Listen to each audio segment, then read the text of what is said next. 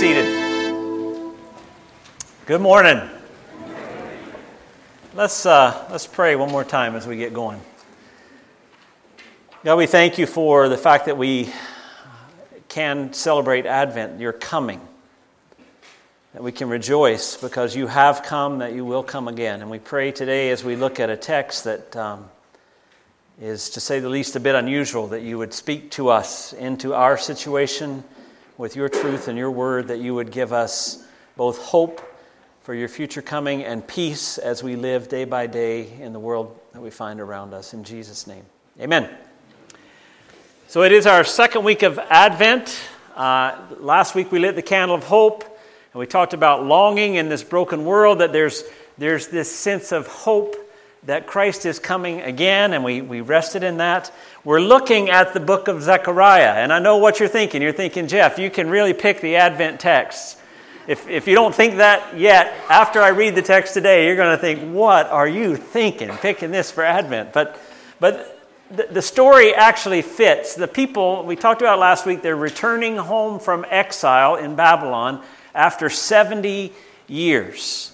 And life is hopeful because they've come home, but it's also not quite as hopeful because it doesn't look like they had wanted it to look. The temple isn't built the way they thought. The city's still in ruins. And in the middle of this, Zechariah has 8 dreams, 8 visions in the course of one night. And we talked last week about how the 8 dreams work together. And we'll show you that video again real quick. You got that, Rob? Yeah, remember there's a dream, 1, 2, 3. Last week I was explaining, and this week I wanted to go faster. 4, 5, and it kind of moves into the middle in dream 4 and 5 and backs back out. It's called a chiastic structure. So that the flow of the dreams, they match up, and the flow of the dreams actually drives you into the middle. There we go. Dream 4 and 5. Okay, so today we're going to look at dream 2 and dream 7, which is probably, especially dream 7, is, I think, the weirdest of the one. But we're going to read, of all 8, we're going to read each one. We're going to talk about how they apply. And believe it or not, they're actually going to relate to this idea of peace, this candle of peace. So if you turn in Zechariah, chapter 1, the first dream, which is the second in the whole sequence, is really short. Zechariah 1, 18 to 21. And here it is. Then I looked up, and there before me were 4 horns. And I asked the angel who was speaking to me, what are these? And he answered me, these are the horns that scattered Judah, Israel, and Jerusalem. And then the Lord showed me 4 craftsmen.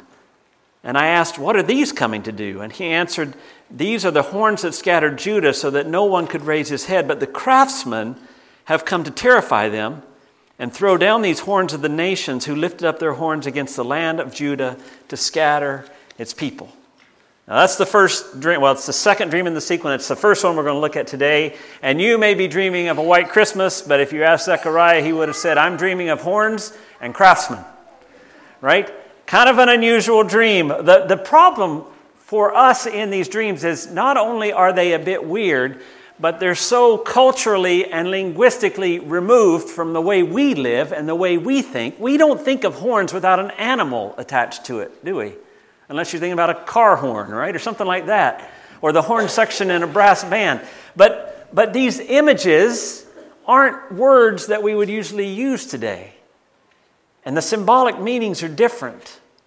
See, the first dream is so far from our cultural viewpoint that we have a hard time understanding it. In it we see 4 horns, and we're told that these 4 horns are the ones who've driven Israel, Judah, and Jerusalem into exile. Basically, it's a way of saying everybody that is Jewish has been forced out by these 4 horns. They've been scattered by the powerful. Now, the horn, like the horn of a bull, the horn of a rhinoceros, it was a symbol of power in that culture. In biblical writing, when you hear dreams that have horns, it's a symbol of power. We might have a weapon that would be a symbol of power, or a crown would be a symbol of power in our dreams. But in this dream, horns symbolize power. You see that in the scripture in Micah 4:13. Rise and thresh, O daughter of Zion, for I will give you horns of iron. I will give you hoofs of bronze, and you will break to pieces many nations. That's this idea of power that's coming. Also in Daniel, there's dreams in Daniel that talk about horns all the time. Daniel 7:24, the 10 horns are 10 kings who will come from this kingdom. After them another king will rise. So when you see that word horn, especially in Old Testament dreams, it's talking about power. And there are 4 of them, right? He says, I saw 4 horns. And people have, there's books written on which nations these are and who they symbolize. Most likely, I think there's 4 because 4 is a complete set. If you follow the dreams, last week we saw 4 horses, we saw 4 chariots. This week we see 4 horns, 4 craftsmen, and we see next week 4 winds. I think that's just a way of saying the whole of the powerful structure. I don't necessarily, maybe it is certain nations, but I don't know. Regardless, there are 4, a complete set of power that has scattered the people. And there is hope in this dream because they are saved by the craftsmen. Now, does that sound weird to anybody else? Right? Do you see, like, Lord of the Rings, and there's a big battle going on, and they're just about to die, and they look back over the horizon, and they say, oh, good, the craftsmen are coming. It just doesn't fit, does it? It's kind of an awkward thing. So why? The Hebrew word here is harasim, which means a very skilled craftsman, an artisan, like a gem cutter or a blacksmith or a fine carpenter or stonemason. And it's interesting that the solution to the problem of this power that has scattered everybody are 4 craftsmen, not warriors. I hesitate to go here, but how many of you remember that old TV show called MacGyver? Back when I was in high school and college, MacGyver was on it. MacGyver was a guy that used the most incredible things that you would never realize. He would put them together in a way. I've got a picture. See that? It should look that way because it's 1986. They're in a car chase. And MacGyver takes an old muffler that's in the car, and he takes the knob off of the gear shift, and he cuts a hole in the upholstery and stuffs the muffler with the upholstery fill. And then he gets a little bit of gas that they had and puts it on the upholstery. And then he tells the girl in the front to push in the cigarette lighter. Remember, push in the cigarette lighter. And he turns a muffler into a bazooka. And he shoots. You can tell it's 1986 too because he doesn't blow up the car behind him. The knob from the gear shift shoots out the front and busts the radiator of the car behind him, and they just stop. That's how it ends, right? But I feel like you can take that picture off because you're going to think, I feel like God's doing a MacGyver here. God's saying, I am going to get those horns and I'm going to destroy them with the craftsmen. I'm going to bring, the artisans, and they're going to overthrow the powerful. He's doing a MacGyver, and it actually echoes what we'll find in the central part of the dreams, in dreams 4 and 5. In Zechariah 4:6, probably the most popular verse from Zechariah, this is the word of the Lord to Zerubbabel, not by might, nor by power, but by my Spirit, says the Lord. God is going to bring down the powerful in a way that might surprise you. So this dream is short, with horns of power scattering the people and craftsmen coming to save the day. Now, the 7th dream, I think, which is over in Zechariah chapter 5, we're going to skip to that one. Zechariah 5:5-11. I really think this one wins the prize for the weirdest dream ever. This is when you're going to say, Jeff, you sure know how to pick them for Advent. I call this dream a flying basket of wickedness. And you'll see, that wasn't a creative title. That's actually just what it is. Zechariah chapter 5, verse 5-11. And remember, there's a relationship between these two dreams. Then the angel who was speaking to me came forward and said to me, look up and see what this is that is appearing. And I asked, what is it? And he replied, it's a measuring basket. And he added, this is the iniquity of the people throughout the land. And then the cover of lead was raised, and there in the basket sat a woman. And he said, this is wickedness. And he pushed her back into the basket and pushed the lead cover down over the basket's mouth. And then I looked up, and there before me were 2 women with the wind in their wings. They had wings like those of a stork. Just what you expected. And they lifted up the basket between heaven and earth. Where are they taking the basket? I asked the angel who was speaking to me. And he replied, to the country of Babylonia to build a house for it. When it is ready, the basket will be set there in its place. And do I need to say anything else for Advent? Don't you feel touched and warmed, right? I'm thinking about reading this one on Christmas Eve. Just kidding. It's the strangest dream. A woman in a small basket with a lead lid is picked up by two other women with stork wings and flown to Babylon. Now, if your neighbor told you that they had this dream over the back fence one morning as you were drinking your coffee, you both would just laugh about it and go about your day, right? But there's a lot in this dream. It's a dream full of metaphors. The words that are used in this dream have a lot of meaning to them. I just want to highlight a few of those. It says, first of all, that it's a measuring basket. In Hebrew, it's actually the word ephah, which is it's a measuring unit of about 5 gallons. If you think of those 5-gallon white buckets, you know what I'm talking about? That's the size, kind of this ephah. And it had a cover of lead, which typically it wouldn't.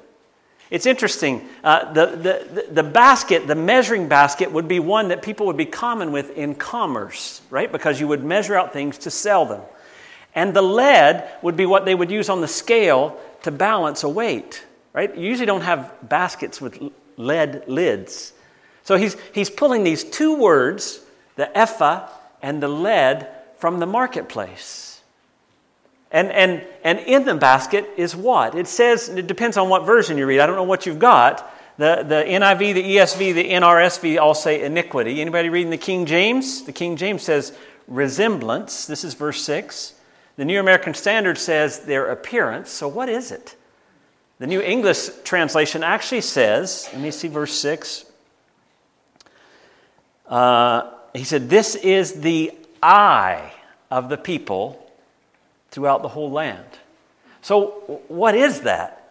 Why did it call it iniquity? Well, it's this idea, the literal Hebrew word there is eye, like E-Y-E. This is the eye of the people throughout the whole land. And the people that have translated it iniquity are pulling on, later on, this is called wickedness.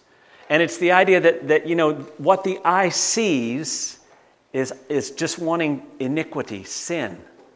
And so when you put that together with the basket and the lead lid from the marketplace, there's this image or these undertones of this commercialism and materialism. And a lot of people think, and I kind of agree with him, that they've come home from Babylon, which was pretty good living, really, good, beautiful things, quite an advanced society. Persia's taken over, but there's wealth and money and good things. And they come home to nothing, and they feel like, oh. And all they're doing is looking for what they don't have.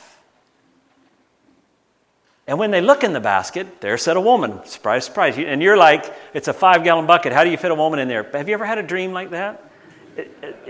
Measurements are not precise in a dream, right? So let's not get too hung up on that. How can it be a 5-gallon bucket? Well, it's a dream. That's how it works.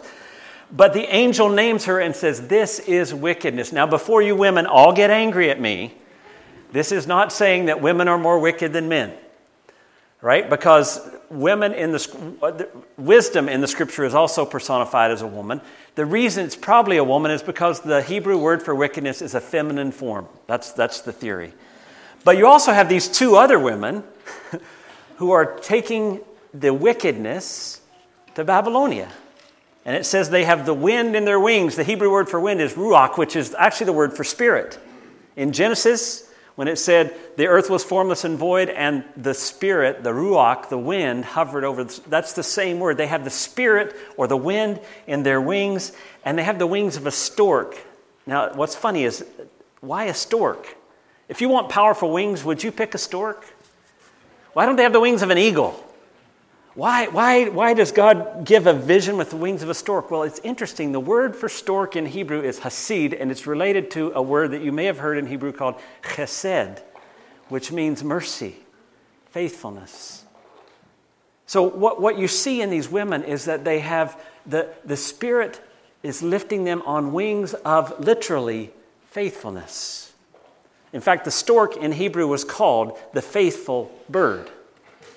It's interesting, all these images are there. You see a woman in a basket being flown to Babylon by two other stork-winged women. You get that all of these images together are throwing out ideas of consumerism and materialism and the wickedness and people just wanting things that they see, and yet the lid's been put on that.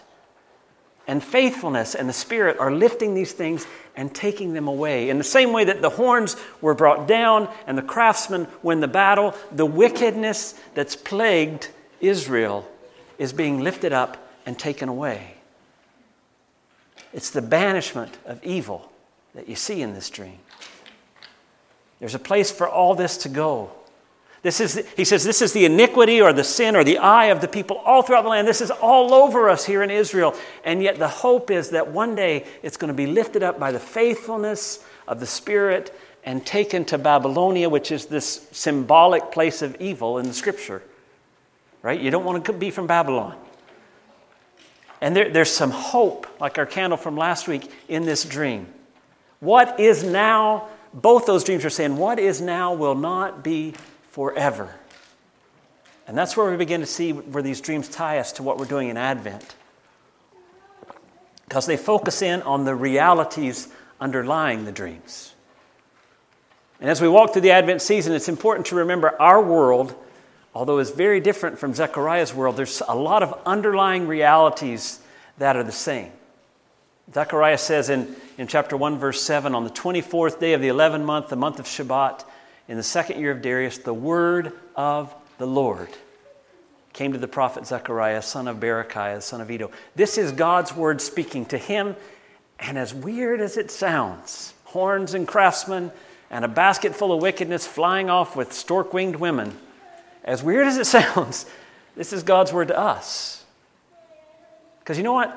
We see how the powerful are scattering people all over the world.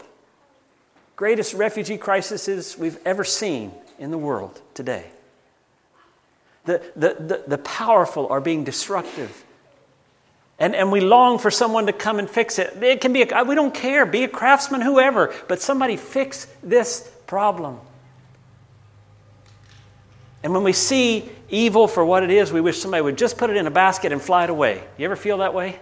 I just wish, you see families breaking down because of evil influences, because of problems, and you just wish, God, I just wish that would be gone. I wish they didn't have those struggles. And you see, we're called to wade into the world that's been scattered by destructive power, a world that's filled with evil and wickedness, materialism, consumerism that drives everything. We're called to wade in there during this Advent season to talk about the God who is coming. The first dream highlights the destructive use of power. And it's the truth. Those in power seem to be creating pain and suffering all over the world. Decisions are made in halls of power that have huge ripple-down effects to the poorest of the poor. And we see it. I was recently involved supporting a person in a court situation. And I appreciate the law courts, I really do. But I came away from that experience brokenhearted because in 4 minutes, I get the judge has to move things on. But in 4 minutes, they made a decision that didn't take any of the information that I've seen into account. And I get it, it's because they're rushed. What frustrated me too, the lawyer for the other side just presented a bunch of untrue information. Powerful lawyer, eloquent lawyer, and the judge issued a ruling, boom, and it was done. And I just thought, oh my goodness, it's too complex of an issue to solve in 4 minutes. I know what's going on in this situation, and we need people to hear, but power doesn't work that way. I mean, it's a real situation.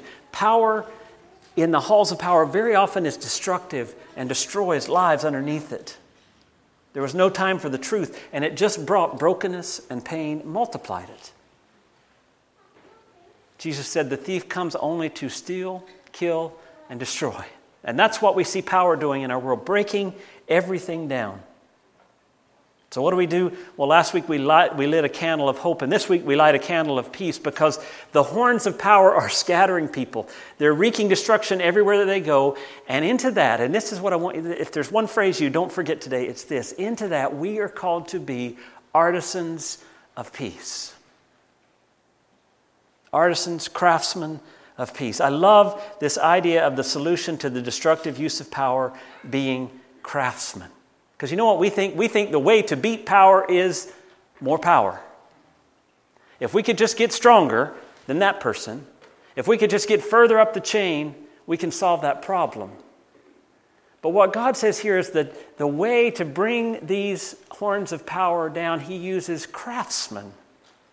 What if the solution to the destructive use of power is for us to become craftsmen, craftswomen, artisans of peace? People who construct something so beautiful by the way we live our lives through the Spirit in light of the gospel that people turn from evil and run to it because it's so beautiful, that they're drawn to it. I was sitting in my office thinking, what do I know about craftsmen? Not much, because I'm not one. But I know one, and he's probably the most humble guy I know, but he consented to let me use some of his work. I called Sig Cornelson. I said, "Hey, Sig, you're a craftsman. Tell me about a project that you really love." And he showed me this picture of a mantle that he made. It's a beautiful mantle. There's another picture with one. And then if the thing that's beautiful about it is the wood grain. If you look from the side, show me that first side. Isn't that beautiful? Right? Now, the problem is that block of wood was only 6 inches deep, and they wanted a mantle that was 8 inches deep. So you know what Sig did as a craftsman? He went and he found a 2-inch block of wood to put on the back that the grain matched. And see, if you look down at the very bottom, show that next slide, Rob, you can see just a little bit. But that initial picture from the side, does it go back to that again? Isn't that beautiful? Now, Sig, I get 10% of everything you get out of this. Just kidding. He's a craftsman, right? And you know what I love about craftsmen? The thing that if you're a craftsman, it takes time. You don't just, Sig didn't go to Rona and say, "I'll take that one and that one, just give me any wood, I'll make it work." He looked at piece of wood after piece of wood after piece of wood, right? He was very intentional about what he chose and how he put it together. He cared about the end result, right? He could envision this beautiful thing at the end that nobody would really notice it's actually 2 pieces of wood. I know Sig enough to know he does it for a job, but he loves the beauty of the project. That's why, right? It's more than a job. It's something he's presenting to the world. And it's something that reflects the glory of God, which we talked about in Sunday school. It's beautiful. And so I love that idea of craftsman or artisan when we apply it to the fact that we're called to be artisans of peace. And you say, "Okay, Jeff, great idea, but where is that in the Bible?" I think it's all over the Bible. So I'm glad you asked. 1 Peter 2:9, "You are a chosen people, a royal priesthood, a holy nation, a people belonging to God, that you may declare the praises of Him who called you out of darkness into His wonderful light." The very declaration of the praise of the God that we love and know is one way we create a beautiful, artistic craftsman piece for the world to see. In 2 Corinthians 5:18, "All this is from God who reconciled us to Himself through Christ and gave us the ministry of reconciliation." You know, I think we've boiled reconciliation down to getting people to pray a prayer instead of helping them see the beauty of who God is. We've got to be artisans of peace. We've got to create these understandings in people's minds. And I'm saying we've got to create it, led by the Spirit. I'm not saying it's all us. But where the beauty of God and what He's doing is so compelling that they turn away from everything that's evil. Artisans of peace. What if you got up every day going to do whatever it is that you do every day, and you resolved that you were going to be an artisan of peace in a world that's been self-destructing by power? What if your work and the coffee shop, what if you realize when you go in there, your job is to create something in your conversation, in the way you do things, in what you produce at your work, in the way you care for people, to create something so beautiful that people are drawn to it, and by being drawn to that, they're drawn to God. What if you took the time and the intention? What if you cared so much about the end result that you just stayed with it and stayed with it and stayed with it until you could offer up this beautiful gift of who God is to the world around you? It's a powerful idea. What destroys the horns of power that scatter the whole world? Artisans of peace who create things that showcase the beauty of a God who loves humanity. That's the world we live in, is a destructive one. And we're called to be artisans of peace. The second dream talks about the presence of evil. And we know that empirically, don't we? We've all experienced evil. We get mad at people when they're evil. And I came out of that court experience I told you about, and I was so mad at that lawyer because I thought, you don't even care about the truth of what's happening here. All you want to do is win for your client. I was so angry. But the Scripture reminds us, and I had to remember this and kind of come off my high horse, that evil is deeper than people. It says in Ephesians 6, our struggle is not against flesh and blood, but against the rulers, against the authorities, against the powers of this dark world, and against the spiritual forces of evil in the heavenly realms. Therefore, put on the full armor of God, so that when the day of evil comes, you may be able to stand your ground, and after you have done everything, to stand. See, that passage is good news and hard news. The good news is, evil isn't that person, it's deeper than the person. Which means I can love that person regardless, right? The hard news is that this evil is so deep. It's the powers of this dark world, the spiritual forces of evil in the heavenly realms. And that's where I have to say, the second dream calls us to draw on the power of faithfulness. Remember the wings of the stork? The wings of faithfulness, the love and mercy that ride on the rock, the Spirit. Right? That's the image that actually takes the evil away. Faithfulness.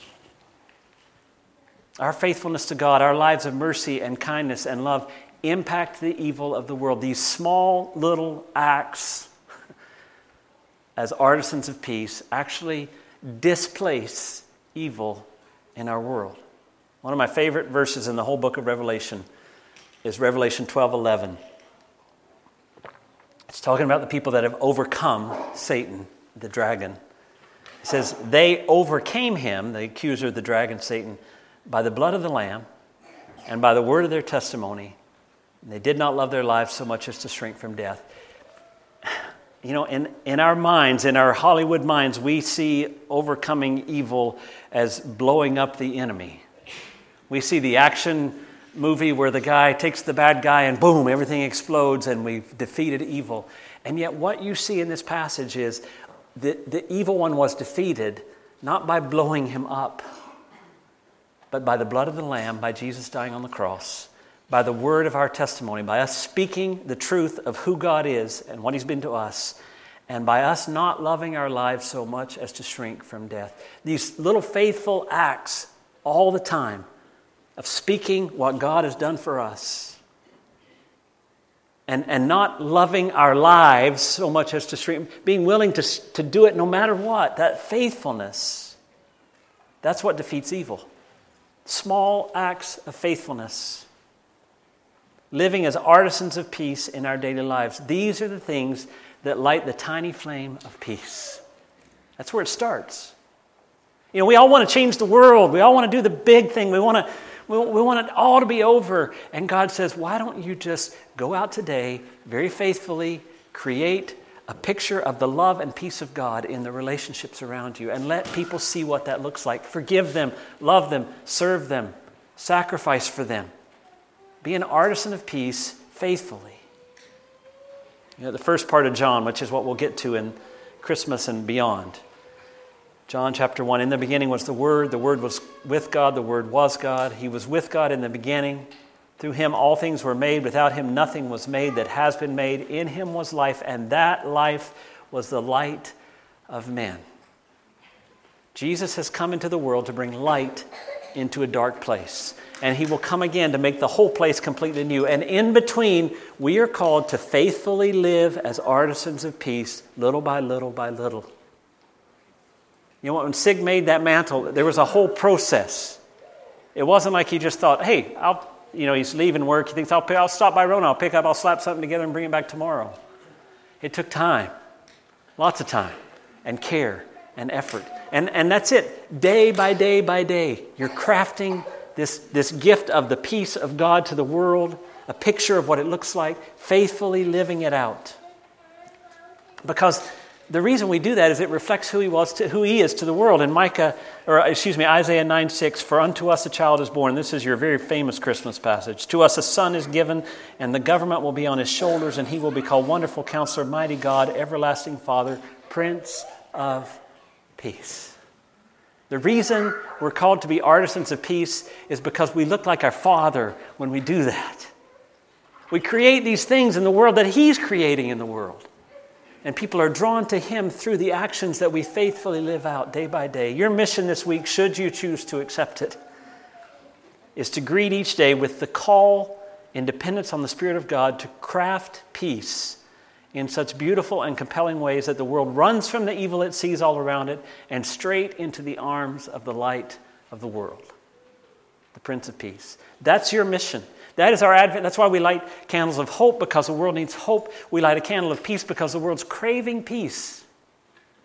And we have a relationship with the God who is the Prince of Peace. And He says, why don't you go out and just in little faithful ways become an artisan of peace this week so that the world gets insight into who I am. Let's pray. God, these are the weirdest dreams ever. And I just pray you could help us to look beyond the strange images, which I'm sure made a lot more sense to people who were reading it in their day. But to realize that to overcome evil power, we don't need more power. We need to serve and love and offer ourselves just as you did. We need to be faithful in difficult moments to represent you clearly to the world around us. And God, help us to live as artisans of peace. I pray that the things we create, they'd come to life by your Spirit, whether it's a conversation, whether it's an actual product that we do at our job or a process that we go through, just that you would breathe the life of your Spirit into these faithful acts as we try to cultivate peace in our community. And that people would be so captivated by what they see of you, that they would run from the evil all around them and come to you in a relationship. Help us to fulfill this mission in Jesus' name. Amen. Let's stand as we close. Oh, I heard some banjo there. Yeah, that's good. You can always need more banjo. My prayer for you this week is that you may think, well, what does artisan of peace look like in my life? I don't know. I don't know if you make mantles for a living. I don't know if you smile at your neighbor. I don't know if it's coffee at McDonald's. I don't know if you work it, if you're a student. Whatever it may be, I want you to hear that as you go into that, though, God is going to work through you to create this thing. This intangible power of the Spirit is going to work to change lives if you're willing to be an artisan of peace everywhere you go. And hear the words of Zechariah again. Not by might, nor by power, but by my Spirit, says the Lord Almighty. God will do it through you. You don't have to have the strength or the power to make it happen. You just have to go out there and be open to being faithful. Let the wings of the Spirit, in faithfulness, let you create something that God can use. That's my prayer for you this week. Amen.